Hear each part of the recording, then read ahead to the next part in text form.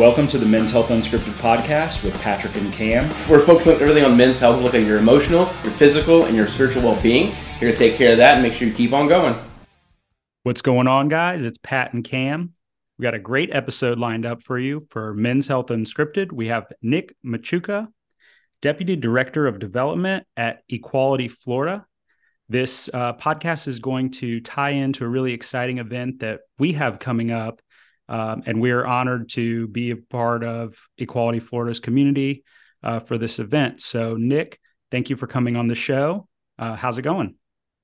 Yeah, pleasure to be here. Thank you for having me. It's going pretty well. I've had a very busy year, as you can imagine. If anybody's been paying attention to the state of politics in Florida, they'll understand when I say I'm a little bit exhausted, but hanging in there. Yeah, and it doesn't help that it's 100 degrees every day too, so that's just compounding. Yeah, exactly. Although I was in Canada for the last week, so it was much cooler up there, although still a little warm. That must have been refreshing though. Yeah, absolutely. A change. Yeah. And this air is just sticking to us. Like, I walked outside the other day in the morning to walk the dog, and I was like sweating 5 minutes. So fully understand. The political climate is hot, and the climate is hot. And for those reasons, we have partnered up with Equality Florida, and we're kind of dive into men's sexual health all around at our event coming up on August 31st. But Nick, we would really like you to tell us a little bit about Equality Florida and some of the things that you guys do for Florida and the Tampa Bay community. Sure, of course. So Equality Florida is the statewide LGBTQ civil rights organization. So anywhere in Florida where LGBTQ issues are up for discussion, Equality Florida is the group that's in the room and at the table advocating for the community. So that can take me as far away as Tallahassee, sometimes Pensacola and Jacksonville, and as far south as Key West. I've been down there for work a number of times. It's always a pleasure to go down where people vacation. But the state of affairs in LGBTQ issues in Florida right now is not particularly good. We've had a number of vehemently anti-LGBTQ laws passed this year, signed into law pretty much right at the start of Pride Month back in June. By a governor that is more or less trying to pad his portfolio as he runs for president of the United States. So Equality Florida continues to be that frontline organization that, fought against all of these bills in their inception and throughout the process. But we continue to kind of go around all over the state, meeting with stakeholders, families, individuals, school districts, local governments, to counsel them on how to implement these laws, because they are state laws. They have to be implemented, but we're trying to make sure that these authority figures don't go beyond the bounds of what the laws say. So we don't want a school district that is enforcing things beyond what the actual language of a law says. We want to make sure everything is very specific as they implement these anti-LGBTQ laws all over the state. Yeah, so the law thing, we kind of have a little bit of background with that as well. Mm-hmm. So pharmacy law, us being pharmacists, it's written down black and white, and we spend a lot of our time, just kind of making sure that doctors' offices and patients and everyone is really following those lines, because of course, even though it's black and white, they find gray areas or they find other areas. So we have to kind of monitor that. So I imagine obviously it's not the same, but I imagine it's kind of similar how you're doing. You have to kind of have the law, and then you have to be able to mitigate those gray areas and make sure no one's crossing into the red areas or, doing anything they shouldn't be doing. Yeah, I mean, that's more or less how it goes. We like to believe that laws are black and white, and it's a simple yes or a no, whether or not you are implementing them or enforcing them. But we know through experience and through practice that it's rarely ever that smooth. And I'll give you one example. We have a program as part of Equality Florida's work called the Safe and Healthy Schools program. And so with that program, we go to every single school district in Florida and we make sure that they are receiving LGBTQ competency training for teachers, administrators, staff, janitors, school bus drivers, pretty much anybody that has contact with a student or is responsible for that student's learning environment. We want to make sure that they are equipped to provide students with a safe and affirming environment, regardless of who they are or how they identify.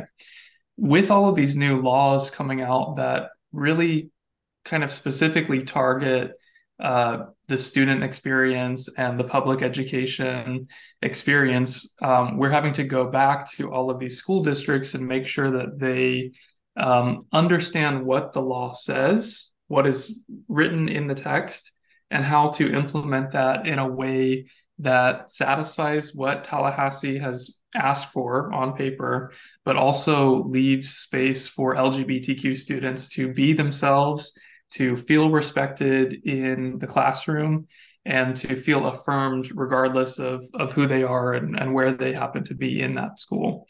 So some districts are easier to work with than others, and this kind of comes back to that black and white versus gray area.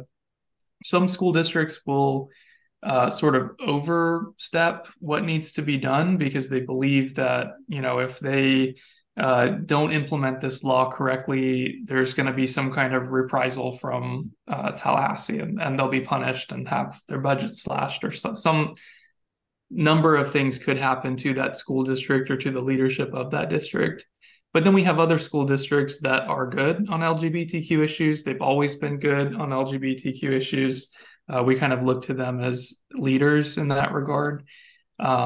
So it's never as easy as Tallahassee telling a school district or a county or a city, here's exactly what to do. It's always up to the stakeholders to determine the real meaning of that law and how to implement and enforce it.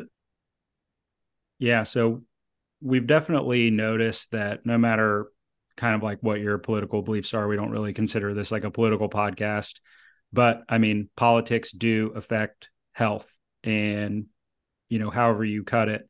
And I think that people being unable to express themselves, in a reasonable way really leads to some significant mental health issues and can potentially lead to physical health issues and, bullying and things like that. So it's definitely important, the work that you guys are doing. And we appreciate it because, so many people, could get lost in the shuffle, really, just in kind of this situation. Have you seen in your experience, I know these laws are relatively new, but have you seen in your experience where people would harass like members of LGBTQ community or something like that, and it directly affects them and like correlates to self-harm or things like that?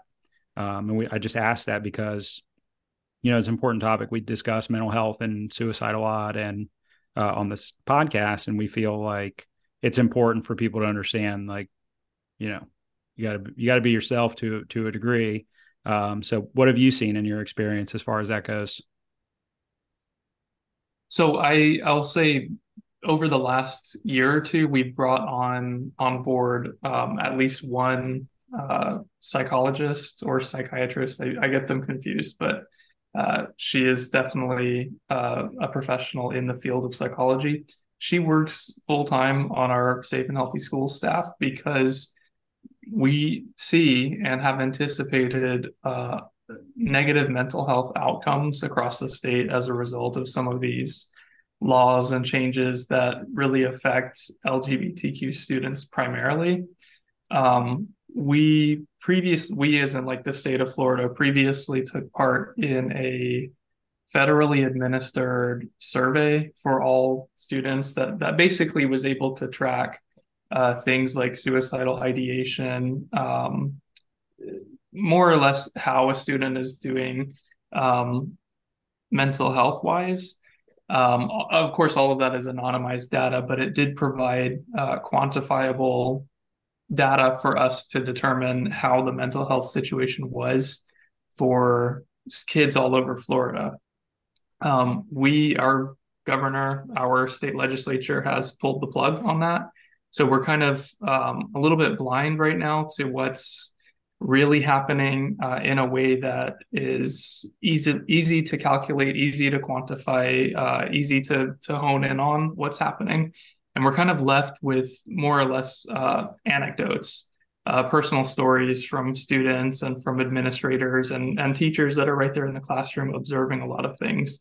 And the example that I want to give actually is not really related to a student or a teacher. It's related to a school board member in Sarasota County. So his name is Tom Edwards. He's our only openly LGBTQ school board member in Sarasota.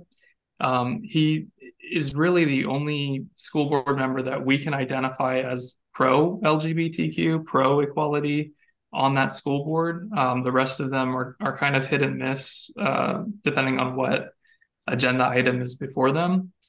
But I bring him up because recently, like back in February or March or something, he started being harassed in the public comment and on the public record by people that would, homophobes, transphobes that would come in, sign up for public comment, and then use their 3 minutes of speaking time to get on the microphone and call him a groomer and a pedophile for their entire 3 minutes. And it would be back to back to back, all of these people harassing him and basically bullying a grown man in a position of power.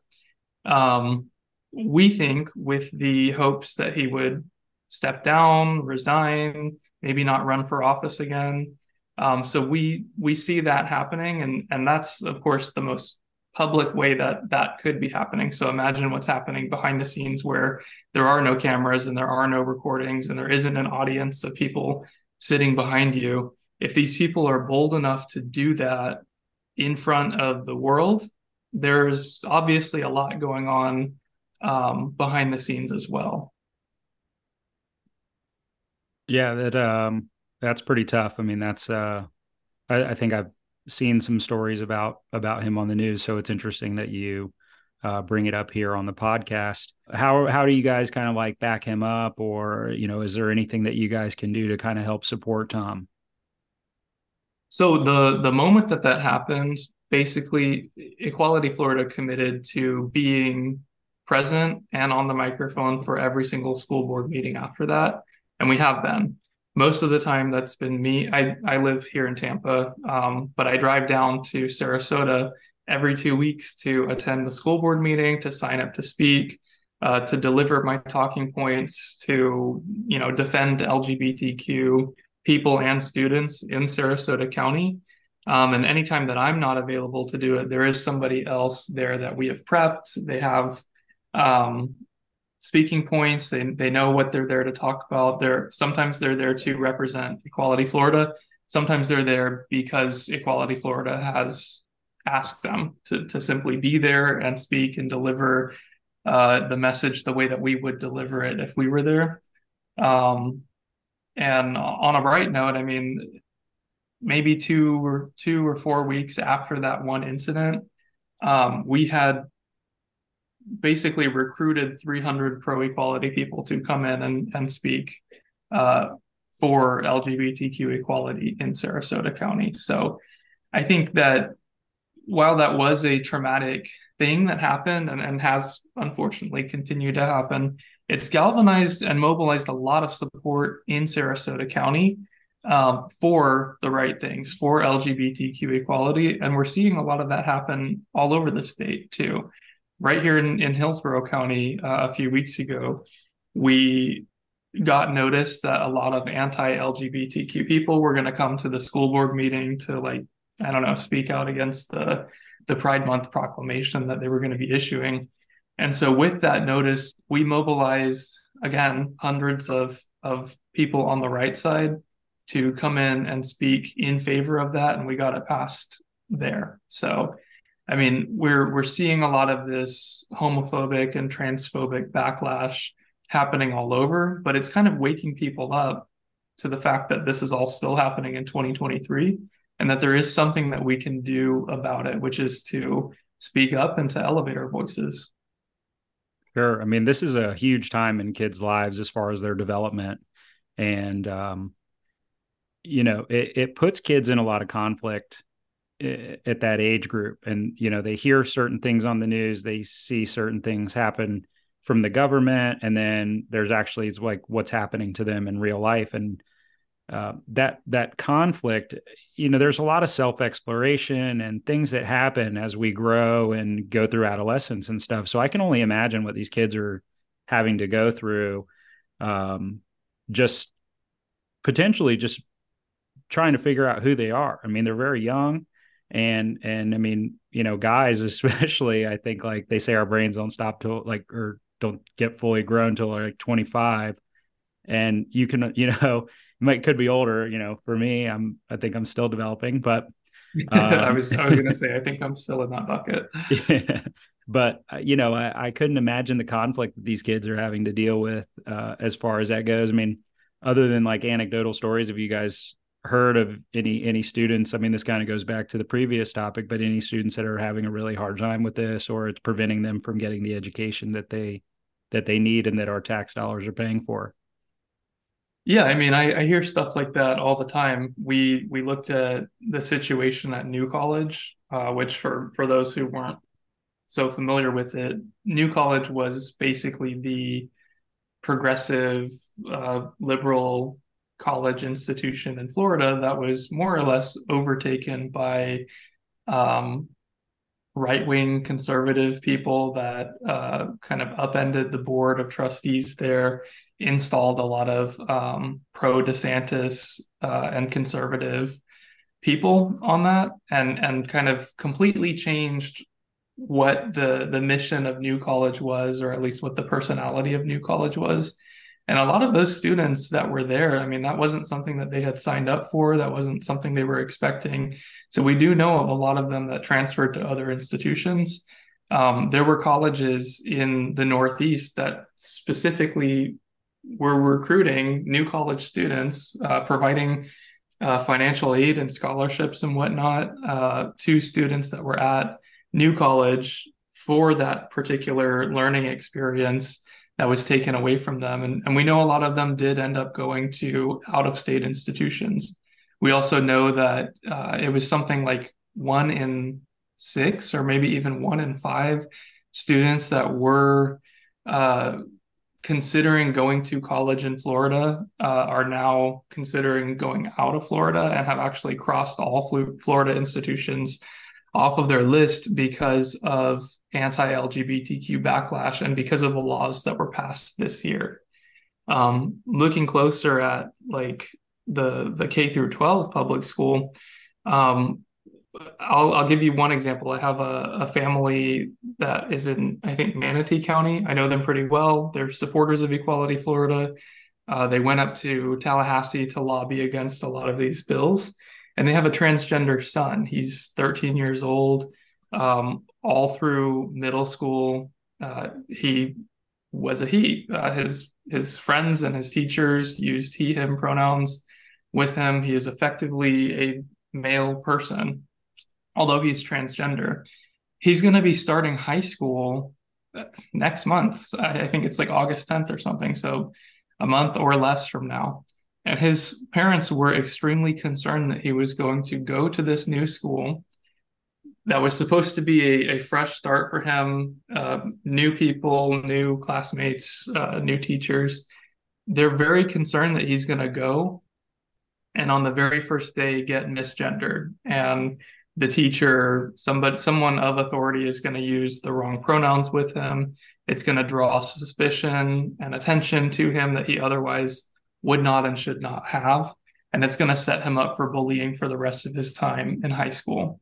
So they've considered a number of different things, moving him to a different school, homeschooling, moving out of state, even suing the state against this law. So, I mean, a lot of parents are kind of panicking in this moment.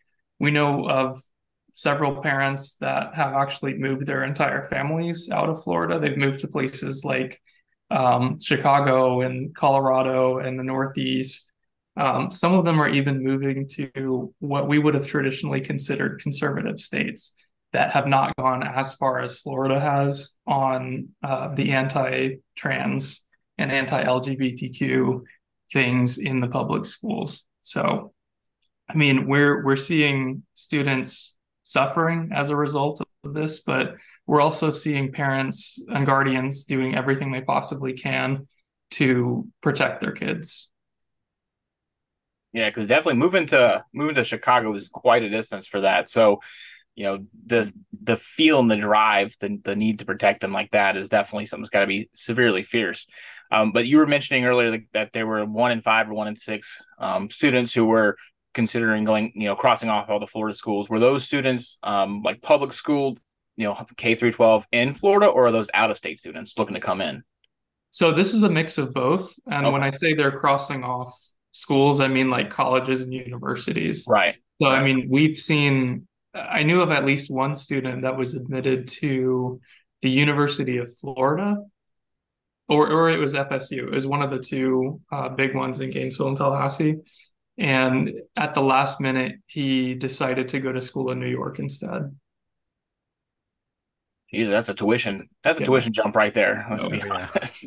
yeah, and I mean, it was an expense that he and his family were willing to take on because we've seen not just like the anti-LGBTQ specific bills affecting colleges and universities, we've seen other sets of laws that are targeting Florida's college and university system specifically. So, I mean, there have been attacks on tenure. As far as I know, they have completely changed the tenure system here in Florida to where it may. I'm no longer in academia, so I don't follow it too closely, but my understanding is that it's made tenure completely useless here in Florida. Um, and that there have also been attacks on diversity, equity, and inclusion programs at Florida colleges and universities. Well, it definitely seems like you've got your hands full with a lot of these projects and laws that have been kind of trickling down through the state legislature. And I've been following a little bit about what happened at USF recently with that Tampa 5 group. And, it's crazy. And I think, sometimes things, like you said earlier, sometimes these really negative things can really galvanize the community and really bring them together. And we hope that's kind of like the end result. And not like a lot of these, negative outbursts and things like that, just targeting people just to target them. Because it really does like hamper people's development and then just what they're willing to do and can really, harm people. And I mean, we saw it with COVID as just like a general, people isolated, and isolating isn't good for you either. So, um, you know, again, like this stuff really does, like the politics of it all, no matter what you believe, really affect people. So, thank you for bringing awareness to that on our podcast. But we'll shift gears a little bit over to kind of the men's sexual health component, and kind of what we will be speaking about, and just some things that you've learned as being part of Equality Florida. So, we initially started putting together this program because we didn't feel like there was adequate and readily available information about men's sexual health across the board. Even when we were in pharmacy school, I think we got like 30 minutes of it, and it's Yeah, just it's not like a enough. touch and go kind of thing. Yeah. So, we really wanted to, touch on contraception, PrEP, birth control methods and things like that men can explore. We've talked about vasectomies on the podcast, so that's a little bit of something, but we really wanted to expand how men explore their sexual health. And I think just talking to friends and people in our community, it's been extremely paramount that we get some information out there, because guys just kind of are like, whatever. There's antibiotics for that or something. And sometimes there's not. So, I was going to say, sometimes you're not always that lucky. right. So, in your experience with Equality Florida, I mean, how important of this is a topic, and how much information is really out there? And, give us the 411 on that. Sure. So I think being an LGBTQ rights organization, our main focus related to sex and sexual health is actually paired with HIV advocacy and reproductive rights. So I'll start with the first one, HIV advocacy. We here in Florida, our laws related to HIV are from the start of the HIV pandemic. So they date back to the 80s and the 90s, before we had a lot of pharmaceutical breakthroughs, before we really knew a lot about HIV and AIDS. And so these laws have sort of been carried over from the first time we were dealing with HIV spread here in Florida. So we have laws on the books that criminalize um, HIV transmissions, even if you don't mean to do it, and even if you don't know your status.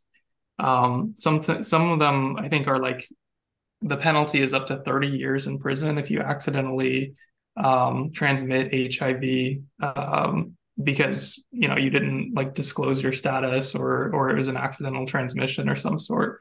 So while it is not good that somebody could or would transmit HIV, we know from experience that treating a public health crisis from a criminal lens does not work to stop the spread of HIV and other diseases.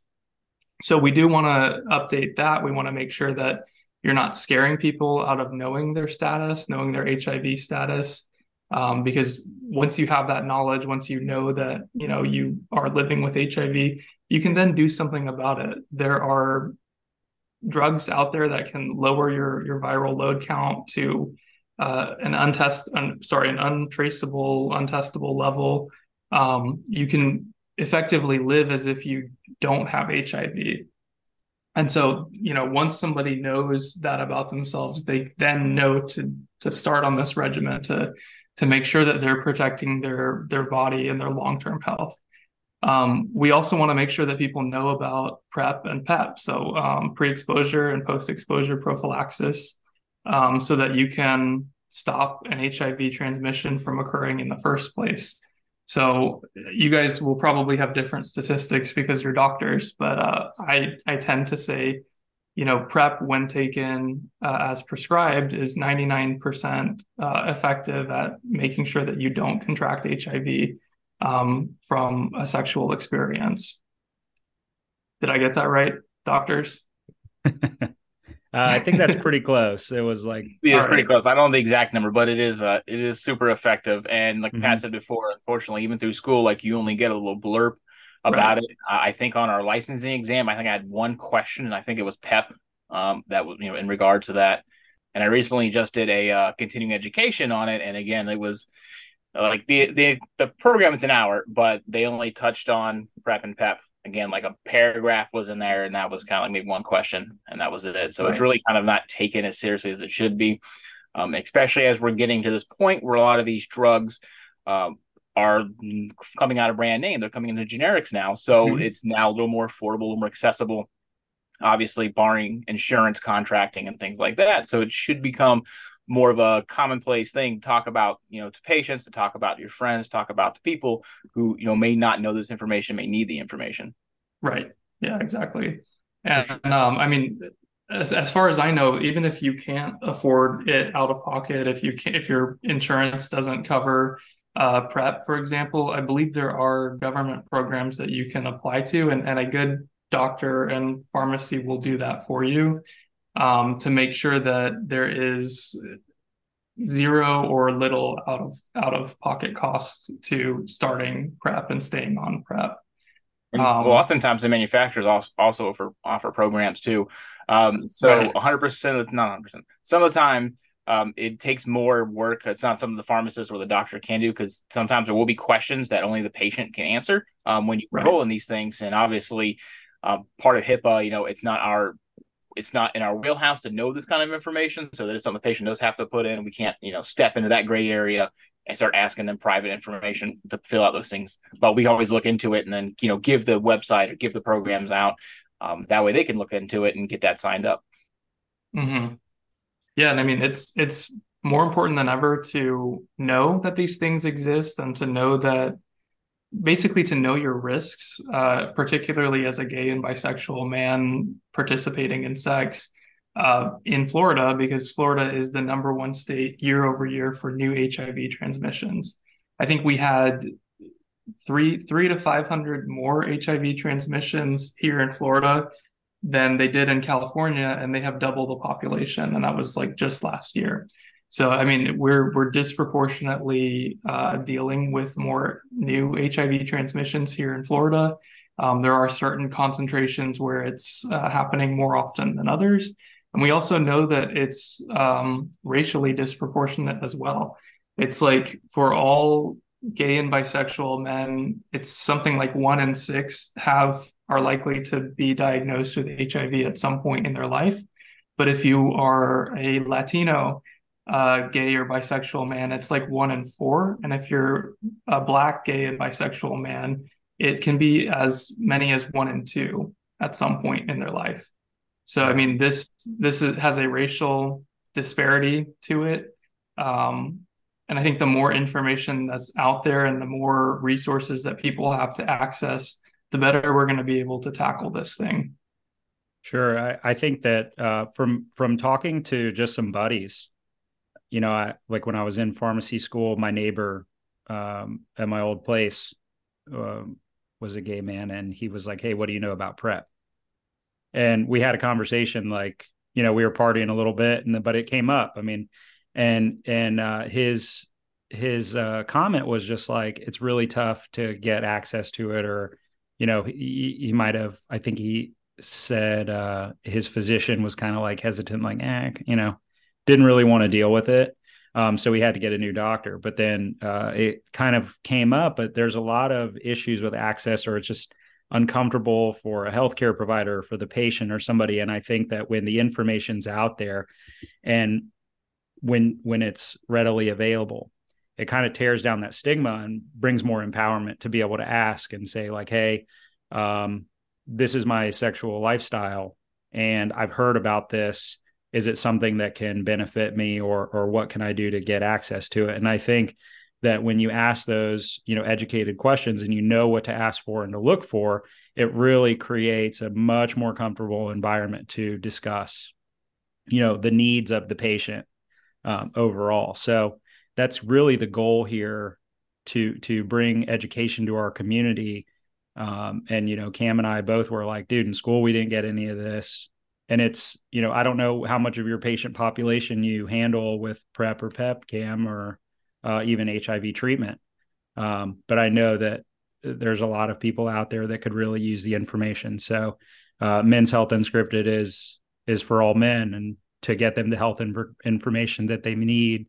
And so that's kind of the goal here, in partnership with Equality Florida and All Y'all Yoga. So if you guys are in Tampa, I'll plug it for the first time. If you guys are in Tampa, August 31st, I believe it's at 6 p.m. at All Y'all Yoga.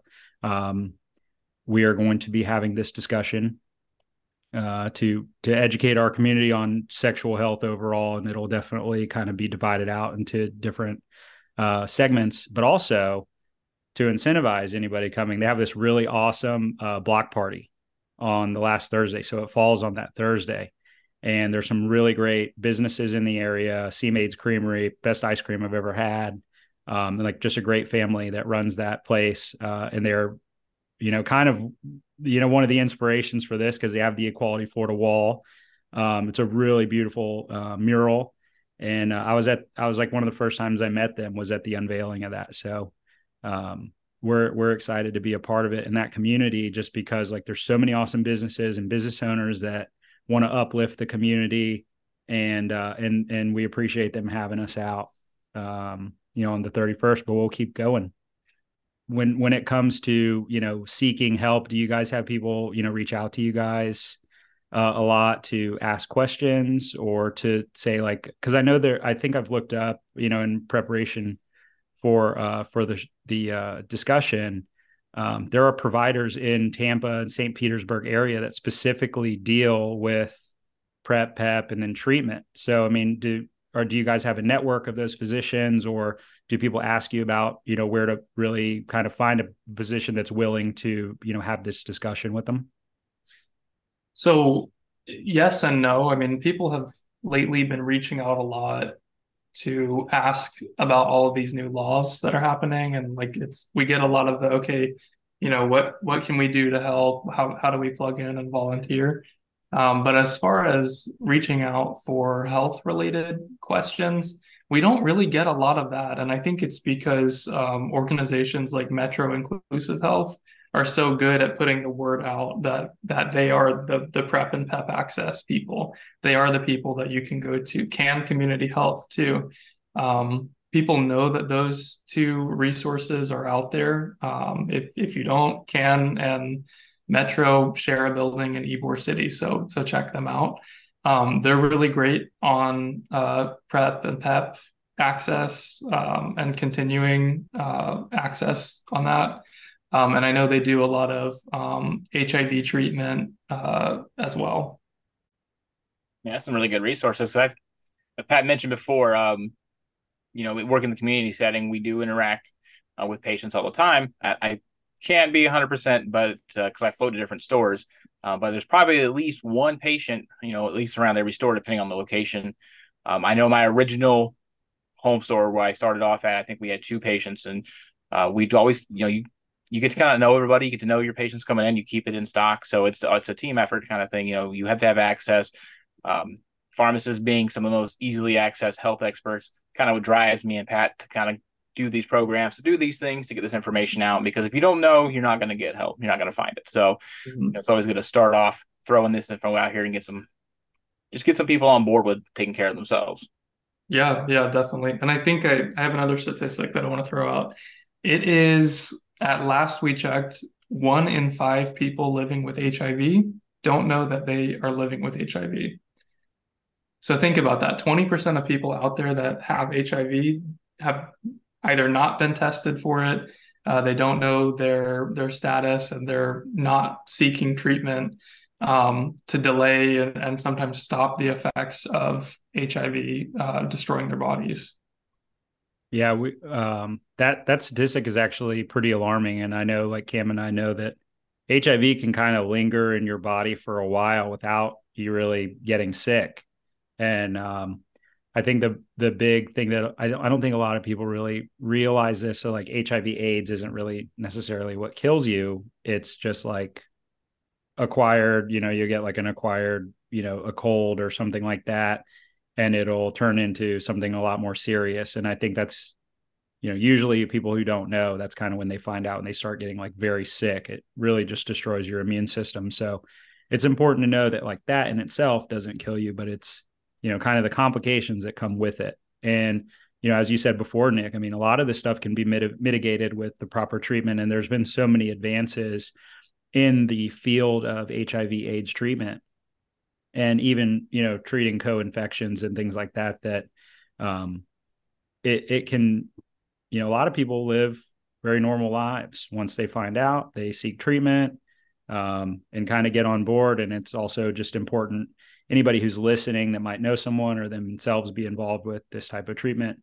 like, please don't stop taking your medication. And that's really how you get resistant viruses in the community where, now this drug no longer works because the viruses and bacteria are really smart creatures. I mean, it's incredible how they adapt to our medications. But it's super important. And I think that once people know, then they have access and can go get it. And there's a huge component here too, where I think it's hard for people sometimes to advocate for themselves within the healthcare system, just because there's so much paperwork.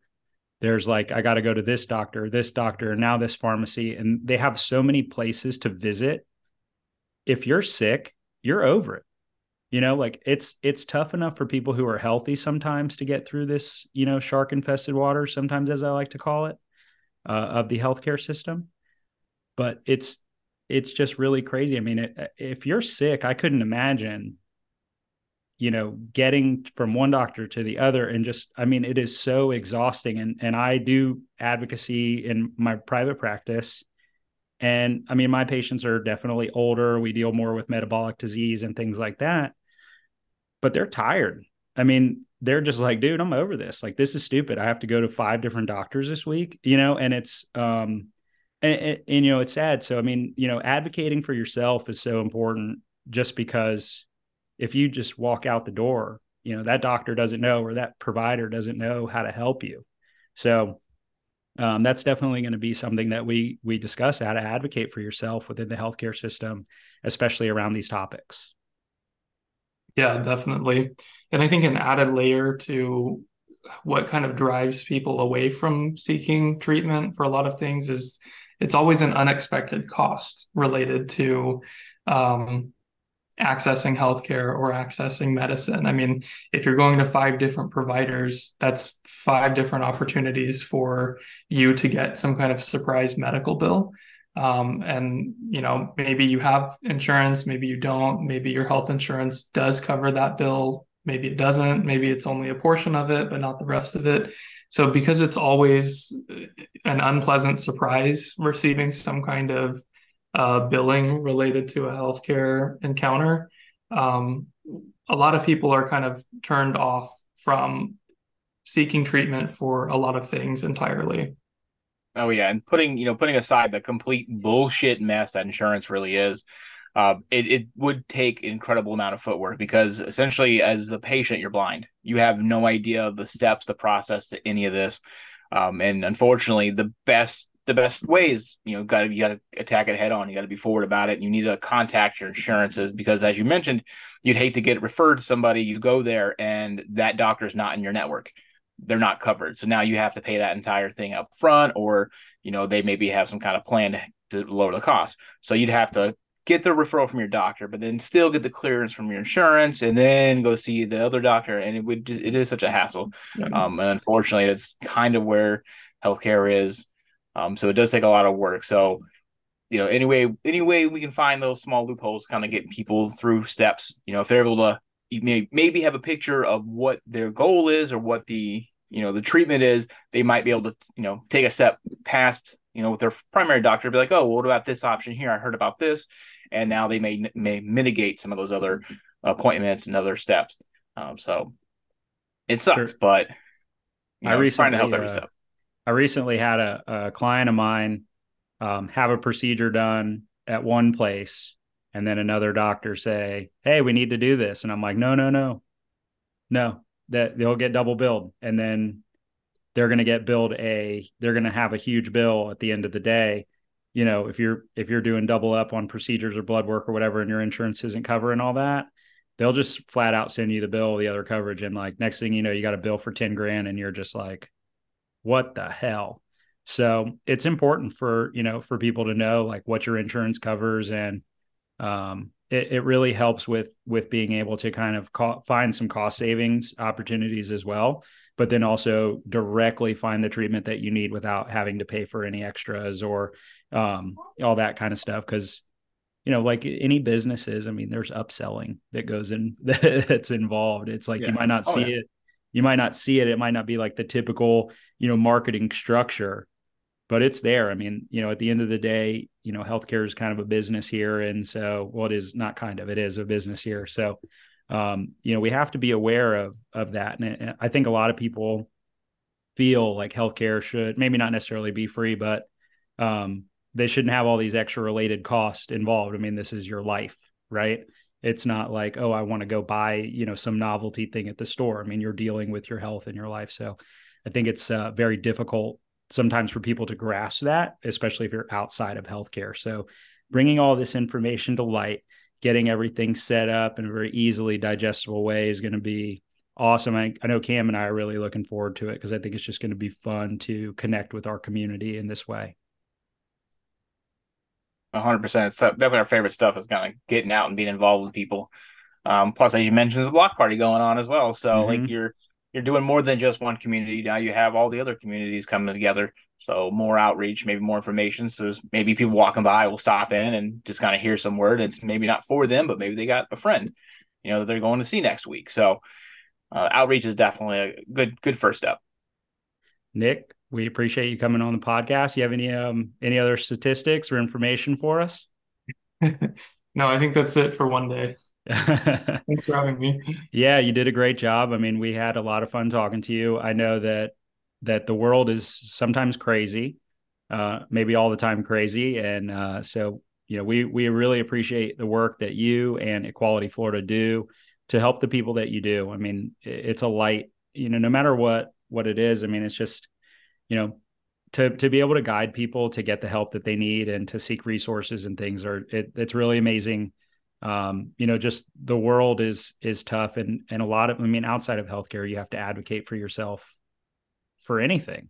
So Yeah. the fact that you guys are, advocating for people, that's really what Men's Health is all about. Just like, sinking your boots in the ground and just being like, all right, we're here to stay, and we're here to help the people who ask for it or that need it. So thank you guys, and Equality Florida. Yeah, thank Awesome. you. Thanks so much. Yeah. So last plug, August 31st at 6 p.m. at All Y'all Yoga. I will post the address and everything in the bio. And I'll post how to get a hold of Equality Florida, their social medias and website, and et cetera, as well. So, Nick, thank you so much for coming on and taking the time to give us some education about what's going on in the world and help us promote this event. We're really excited about kind of bringing some public health from the pharmacy to our community.